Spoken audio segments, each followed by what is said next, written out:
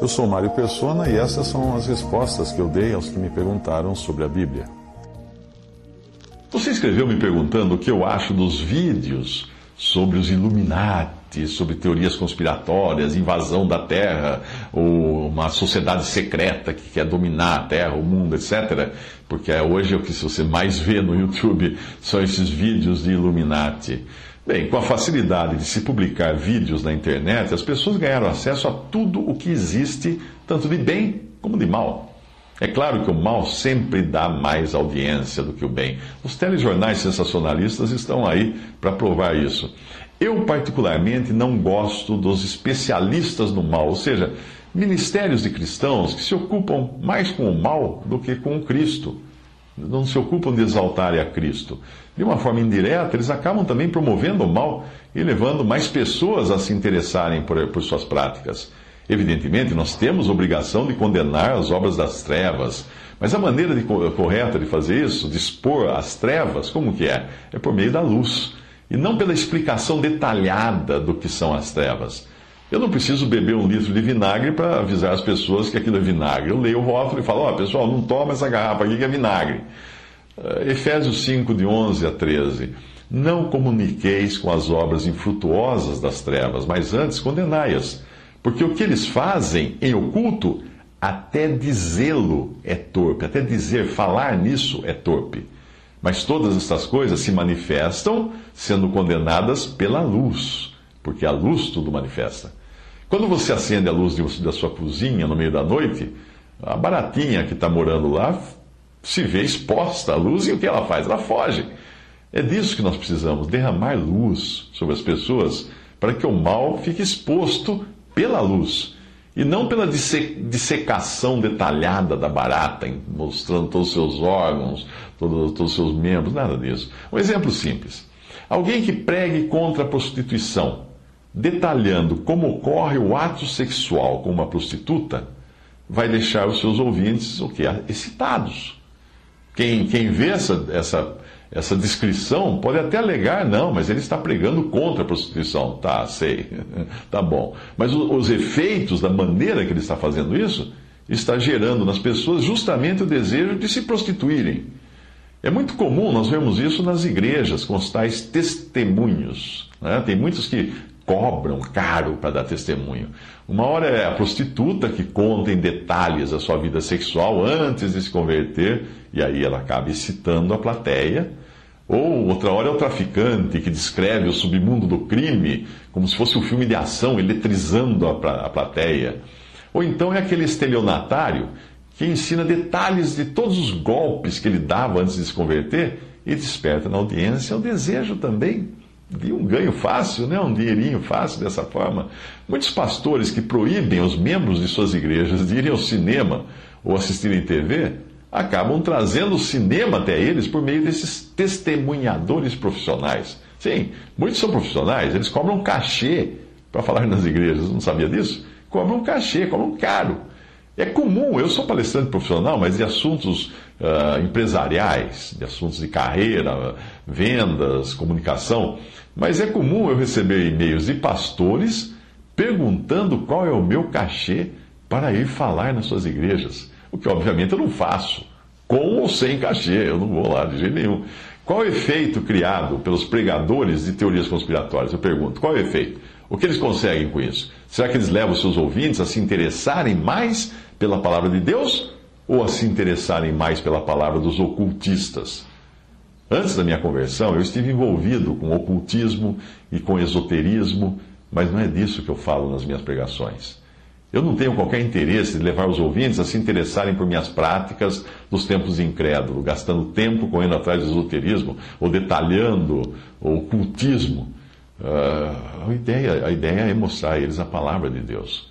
Nós nunca devemos nos esquecer de que o ocultismo e o esoterismo são instrumentos de Satanás. E é uma ilusão nós acharmos que nós não seremos influenciados pelo diabo quando nós nos debruçamos sobre esses temas, ainda que com o argumento de que nós vamos estudá-los em detalhes para avisar as pessoas. Tá? Não se esqueça de que o inimigo tem milhares de anos de experiência em enganar os inexperientes e seres humanos, tão bobinhos. Ele sabe como enganar, então não passe perto dessas coisas. Esse ministério do erro que você encontra em muitas igrejas não é novo. Faz muito tempo que alguns pregadores profissionais já ganhavam a vida se especializando nos filmes da Disney, ou então nos desenhos do He-Man. Hoje não está na moda, eles não vão conseguir vender suas palestras nas igrejas. Ou pelas músicas da Xuxa tocadas ao contrário. Você nunca ouviu falar desses pregadores que são contratados para ir nas igrejas fazer isso? O que eles fazem? Nas suas pregações, eles colocam uma lente de aumento nos detalhes satânicos, eróticos ou conspiratórios de Hollywood, ou dos shows, ou da música. Detalhes esses que teriam passado despercebidos pela audiência, se não fosse com aquela ajudazinha do pregador. E o resultado disso, gente que nem se interessava pelos filmes, desenhos e músicas, são capazes até de comprar todos eles, só para passarem horas também com uma lente lá procurando pelo novo.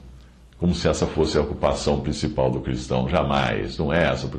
Eu entendo que aquilo que o apóstolo diz sobre os que só pensam nas coisas terrenas pode ser aplicado também aos que promovem o erro, né? E também aos que se ocupam demasiadamente em detalhar o erro para depois falar que estão denunciando o erro.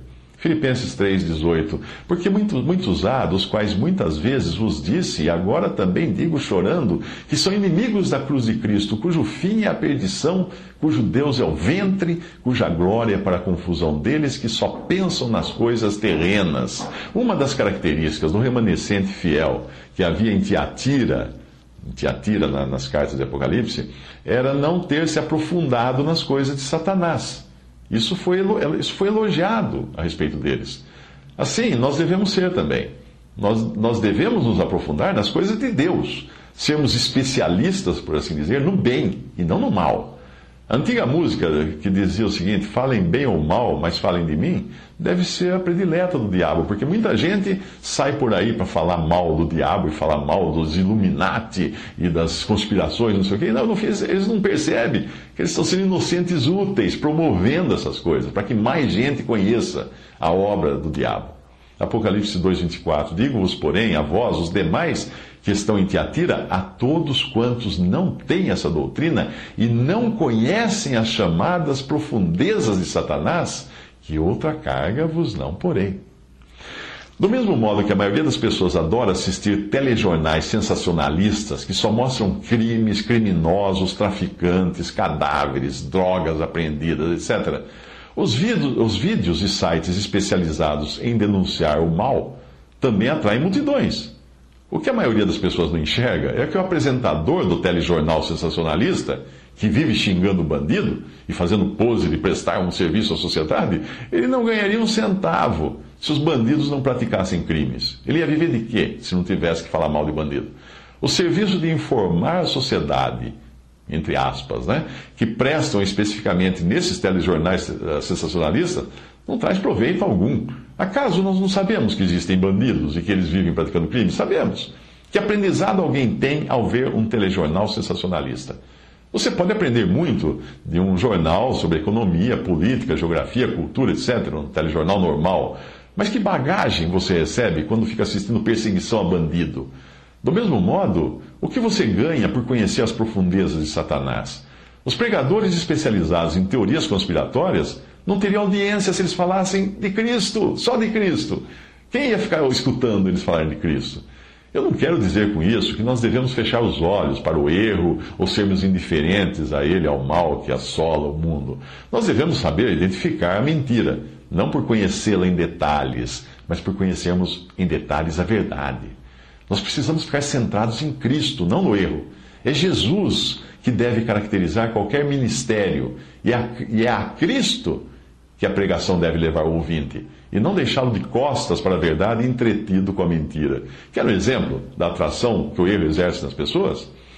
Eu tenho um monte de vídeos, tenho centenas de vídeos na internet falando de Cristo, da salvação, das coisas que o Senhor fez nos evangelhos, e no entanto, um dos mais vistos é justamente aquele que eu falo dos falsos profetas.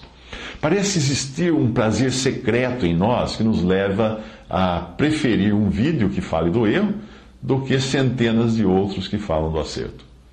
Respondendo mais diretamente a sua pergunta, o autor desses vídeos que você citou sobre os Illuminati, que você mencionou, eu assisti um pela metade. Para mim já bastou assistir aquele pela metade. Esse autor tem uma visão equivocada da ceia do Senhor. E um leitor escreveu perguntando se aquela interpretação dele teria fundamento bíblico. Eu acho que esse foi o único outro vídeo do mesmo autor que eu assisti. Bem, quando o mágico faz a mágica, não fique prestando atenção na mão com a qual ele insiste, para a qual ele insiste que você olhe.